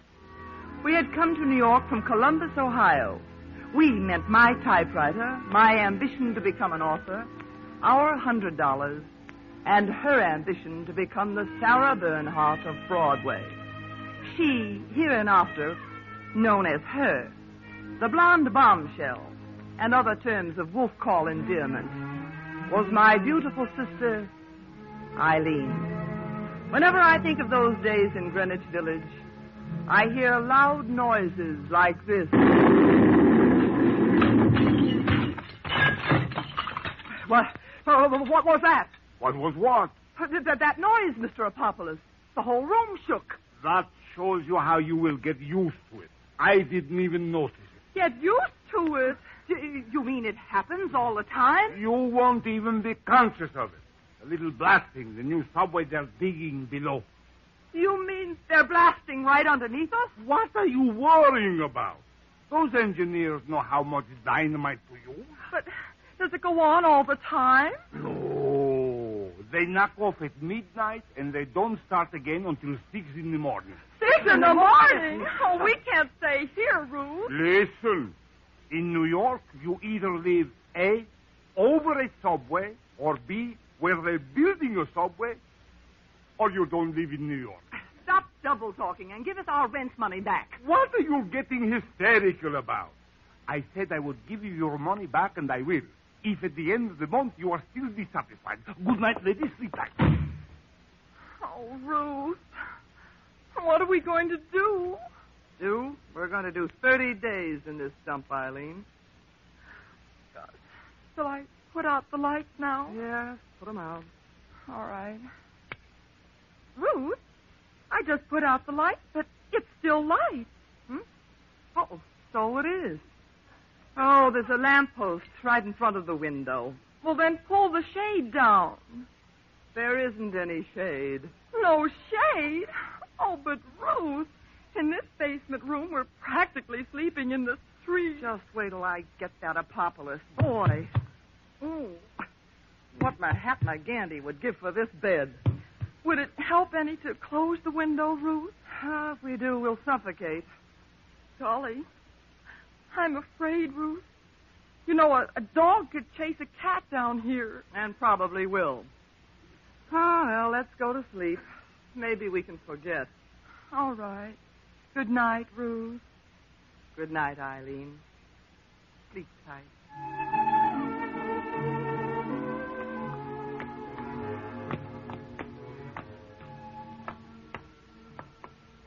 I say I'm not going back, and that's all. Why not? Well, they'll suck us for another cover charge. No, they won't. Listen, you can take both of those dames and... You go away from there, you drunken loafers. Oi! A dame! Look, a dame down there in the window. You go away from there, or we'll call the police. Another dame. Hey, look, Pete, there's two dames. One for you, too. You go away. That one's mine. Okay. Mine ain't so bad. You get away from here. Hello, cutie. Go away, go away, go away! I'm fit as a fiddle and ready for love. Oh, Ruth, close the window. Me close the window? No, you don't do it, Ruthie.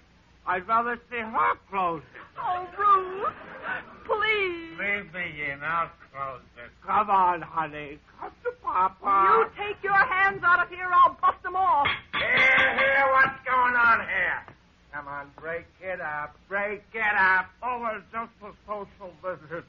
We was just going tonight. Go on. Get out of here. Go on.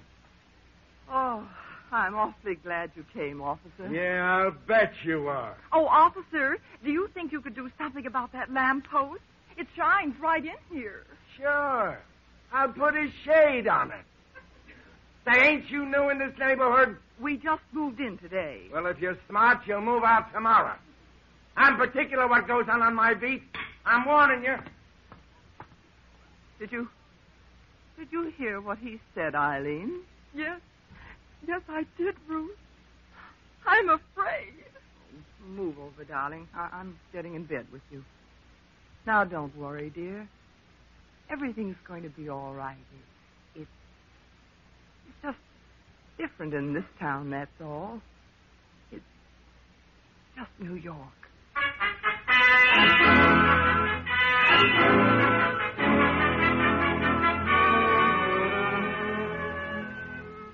And that was the beginning of our new life in New York, in a one-room basement apartment in Greenwich Village. But life couldn't go on all night. There had to come dawn, and the search for work. I went uptown to see the editor of a magazine, and while I was sitting with my manuscript in the reception room, a door slammed open, and who should come out with a wild look in his eye but Mr. Baker. Can you read? Huh? Oh, of course I can read. Do you read? Yeah, and write, yes. Never mind writing. Everybody writes in New York, even people who can't read. Well, I happen to be from Columbus. That's very interesting. Now, think carefully. Have you ever read our magazine, The Man Hatter? Well, not for some time. Good. Come with me. What's this? Mr. Craven, meet Miss... What's your name? Sherwood, Ruth Sherwood. Miss Sherwood. She can read. From Columbus, Ohio. Miss Sherwood, in your time, you have read The Man Hatter. Is that true? Yes. Do you like it? No. Good. Wait a minute. Who is this girl? Miss Sherwood of Columbus. What's the difference? A lot of difference, my clever friend. What's she doing here? Where did you find her? Outside, sitting down. I asked what she was doing there. Miss Sherwood, the gentleman is trying to make a point of some kind. Tell him. Tell us all. What were you doing out there? I was trying to submit a manuscript. That's all I want to know. Good day, Miss Columbus. Mr. Baker can pay you off outside. Get out. I certainly will. I've had a hard day, and I'm darn sick of you and your magazine.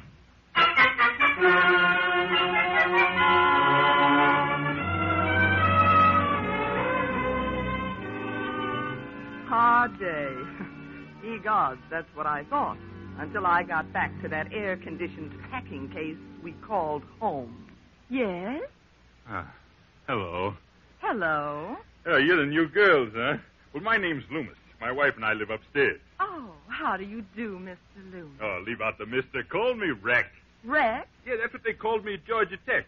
Hey, is your sister home? Oh, I expect her any minute. Good. My wife and I want to talk something over with you. Oh. Spaghetti and meatballs, huh? I smelled them coming past yesterday. Oh, yes. They taste a lot better the second day. Hey, watch me tackle that dressmaker dummy. Oh, you're a football player, Mr. Rex. Yeah. When I'm in season, yeah. Well, hello. Oh, company, Eileen? Oh, no, Ruth. This is the Rex. Physically or mentally? You're Eileen's sister, huh? I live upstairs with my wife. See, now look. Helen's mother's coming to visit her, which straight-arms me right out into the alley. Well, haven't you enough room? Oh, we could make room, only you see, she doesn't know we're married, and Helen's afraid to tell on account of I'm not working now. But I start working as soon as the professional football season opens, and in the meantime, we thought you wouldn't mind putting me up in your kitchen. Why, sure. You mean sleep in our kitchen? Sure, why not? I'm a handy guy to have around in case something happens anyway. Well, thanks, girls. You don't know how much you're helping us. I'll get my stuff together right away. Something tells me, Eileen, you weren't quite ready to leave Columbus. Now what? Oh, that must be Frank. Who? Frank Lippincott. He works at the soda counter in the drugstore. I met him today, Ruth, and he gave me my lunch for nothing. Please be very nice, Ruth. Well, what am I, Tugboat Annie? Come in. Well, here I... Oh, gee, I'm sorry. I didn't know there was... I guess you're Eileen's sister. I can see a resemblance, all right. Why, I'm very flattered. Of course, you're a different type. Yeah, I see what you mean. Sit down, Mr. Lippincott. Eileen's been telling me about your drugstore. Has she? Oh, gee, it's a nice drugstore. I'm sure it is. Oh, hello, Eileen. Hello, Frank. I brought you something. It's California red wine. I thought it'd go good with the spaghetti. It's a special we're running this week. Those are spaghetti. Huh? Oh, I bet you're famished, Frank. Dinner's almost ready. Oh, here we go again. Come in. I'm looking for a party called Sherwood. Eleanor Sherwood? You mean Eileen? Oh, yeah. Well, hello there, honey. Why, Chick. Oh, Ruth, honey, this is Chick. He's a reporter. He interviewed me today. You had a busy day, Eileen. Hot, isn't it? Yeah, but you'll cool off. Are you staying for dinner, Mr. I'll stick around. What's that stuff? Why, that's a gift from Mr. Lippincott. Wine, I believe. Well, let's have some. I'll pour. Oh, thank you, dear. Perhaps we should ice the wine. Oh, no. It should be served at room temperature. Yeah. Well, then you better cook it for a couple of hours. Why don't you come back when the new subway's finished? We expect a draft in here all day long. Well, here's to Eileen. Yeah. To you, gorgeous. Don't mind me. We don't. Good Lord, what was that? Relax. It's only the subway. Come on, get in there. Oh, lay off me, you big Oh, egg. here we go. I forgot about the wreck. Oh, let go of me, you big slug. What were you doing running out in that alley in your nightshirt? Will you tell this clown I'm okay? Yes, he's all right.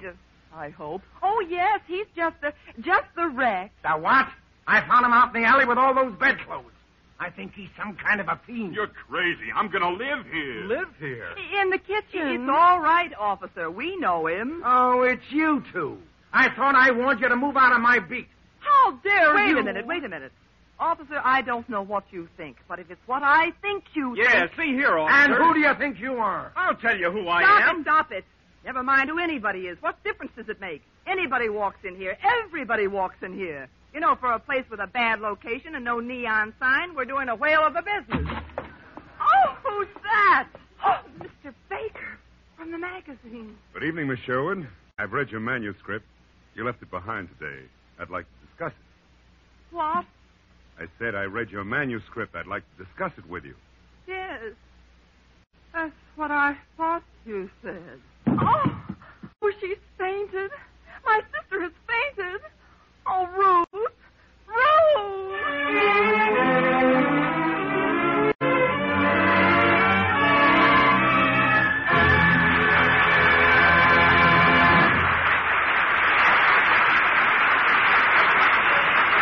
In a moment, we will continue with the second part of Academy Award.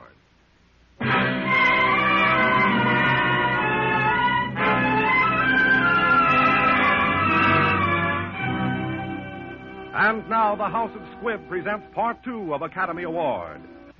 Starring Rosalind Russell and Janet Blair in My Sister Eileen.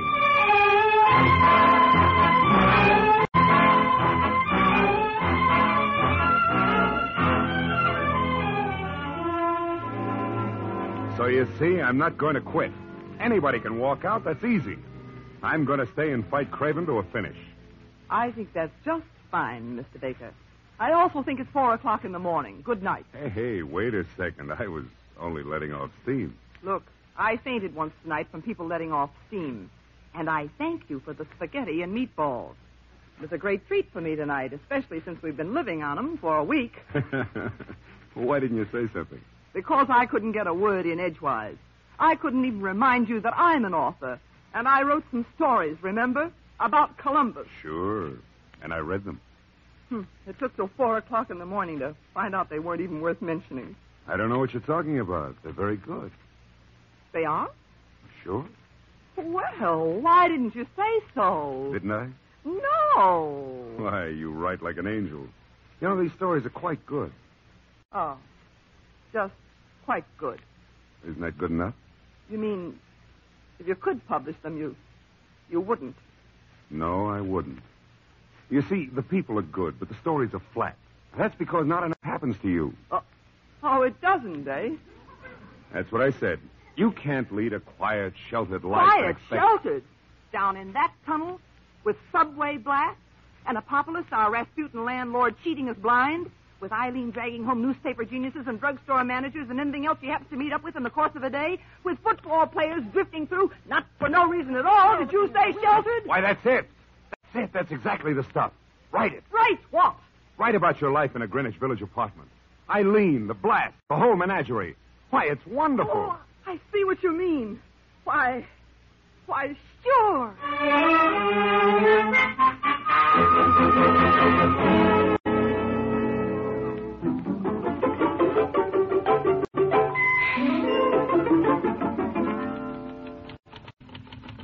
And so, that was what happened. That was what happened to me, and my sister, Eileen. There, it's finished. What, the tunnel? No, the book.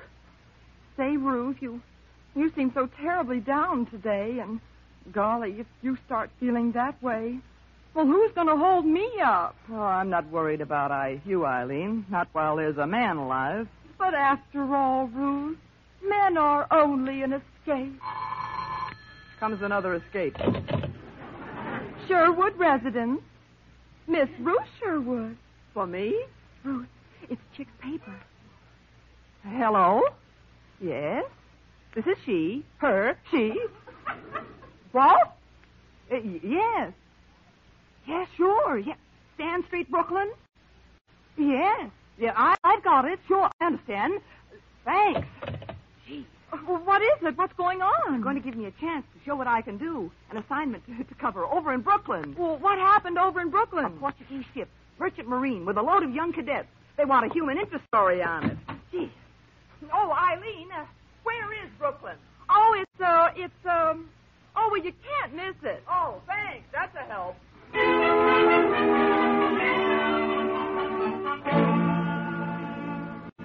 Hello, gorgeous. Oh, hello, Chick. Well, how did you get in here? Your back door lock is busted. Oh, well, gosh, you scared me after that. Oh, take it easy, sugar. I happened to see Ruth ducking into the subway, and I thought maybe Gorgeous is alone. Oh, I see. Well, she's on her way to Brooklyn, and, I do want to thank you for getting that assignment for her, Chick. Oh, forget it. Now let's get your future straightened out. Will you stand still, please? Well, I've been waiting for that interview to be published, Chick. This week, sugar. Oh, well, gee, thanks. Don't you think you better go now? Go? After I went and fixed it to get you alone without that eagle-eyed sister of yours around? Oh, you framed my sister. Now, don't get tragic. Oh, you get out of here. Now, that's silly. After all I tried to do for that sister of yours. Oh, go away. Take your hands off of me. Stop playing coy, sugar. Stop it, please. Oh, come in. Oh, Mr. Baker. Well, I'm certainly glad to see you. And now, Mr. Clark, will you kindly get out? I think I'd do as the lady says, Clark. Sure. Little hot for wrestling anyway. Oh, Mr. Baker. No. You're all right. Oh, I really don't know what I'd have done. Oh, there. Sit right down. Right over there. Oh, Mr. Thank you. Thank you, Bob. Yeah. Eileen. Oh, where is it? Where is it, I say? Where is what, Mr. Apopoulos? My picture, my painting, my lifeblood, my career, my work, my art. Ye gods, it must be somewhere. I remember painting it, framing it, but where is it? Where did I hang it? Who was that? That was Mr. Apopoulos, our landlord.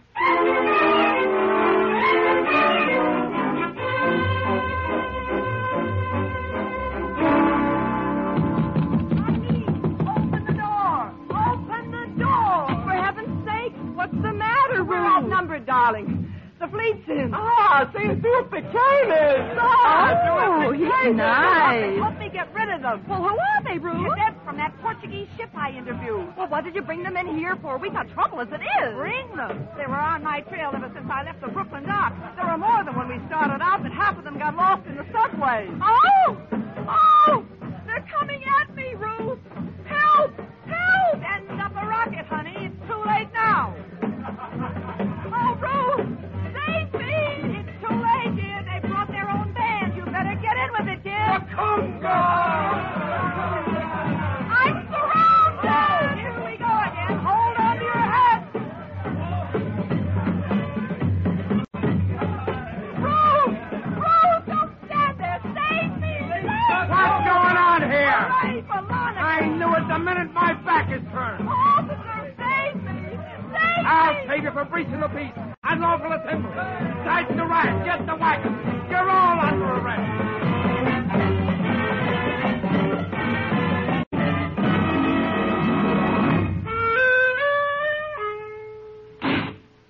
There you are, Bud.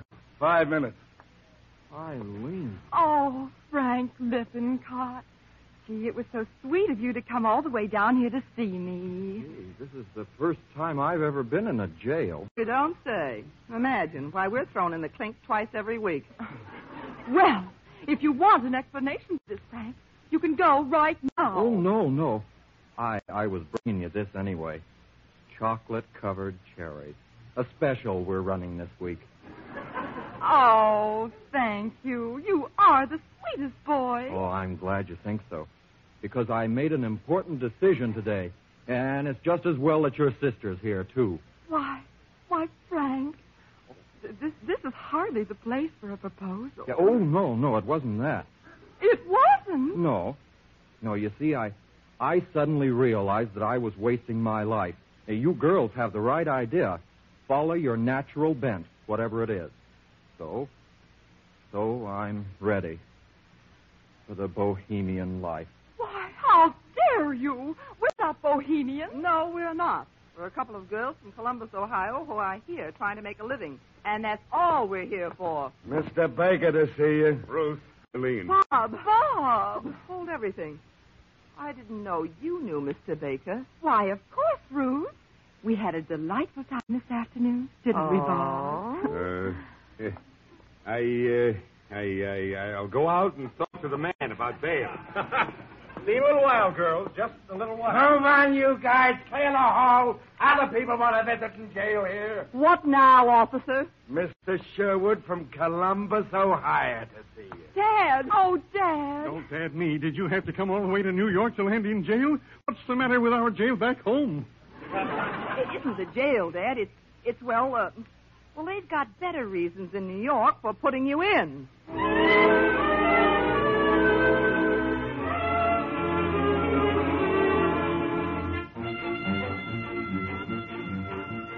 Hurry up, girls. Finish your packing. We're going back to Columbus. Yes, Dad. Okay, Dad, we're packing. Well, nobody can say we haven't lived in this dump while we were at it. And it's so nice and quiet today. Good heavens, what was that? Come on, we'll run for the street. It's just a subway, Dad. They're digging it closer all the time. Oh, subway, huh? Ruth. Bob. Where have you been? I've been calling all day. Well, they took the phone out. What are you doing packing? You can't go. See here, who are you? Never mind who I am. This girl stays in New York. Look, I published a story, the lead story in this issue of the Manhattan. You're made. Oh, Bob. Hold it. Just don't faint. It's true. Where is she? Mr. Craven came along with a contract. Now, see here, I've made up my mind. Who is he? My father, Mr. Baker, Mr. Craven. Please!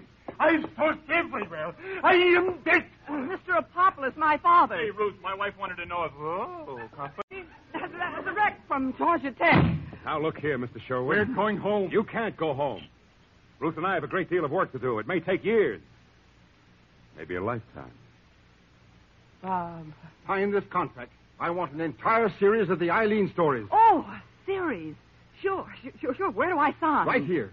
Oh, what about me? Huh? Oh, you. That's it. I'll sign this contract if you get my sister Eileen a job in the theater. What? Yes or no? Right. Yes or no? Oh, Mr. Craven. Why, you must know just everybody. Why, certainly. Go ahead, sign that contract. I'll take care of your sister. Yes, indeed. Now, listen here. I'm the father of these girls, and I say we're going to go...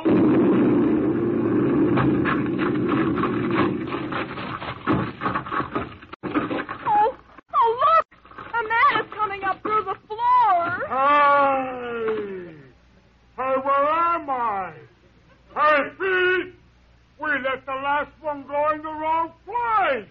This ain't the subway no more. It's some damn department.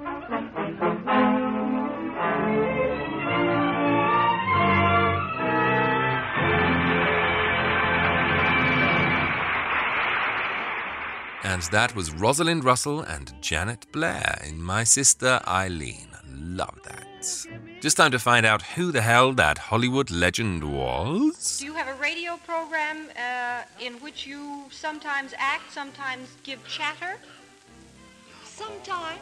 Are you Hedda Hopper? Oh! I would have killed myself. Yes, it was the scourge of Hollywood herself, Hedda Hopper. And you may have had an advantage there if you've listened to Carrie 3, as she plays a big part in that. In fact, not only do patrons have access right now to Carrie Part 3 Volume 1, they'll also be getting an all-new series exclusively on Patreon in the coming month. Thin.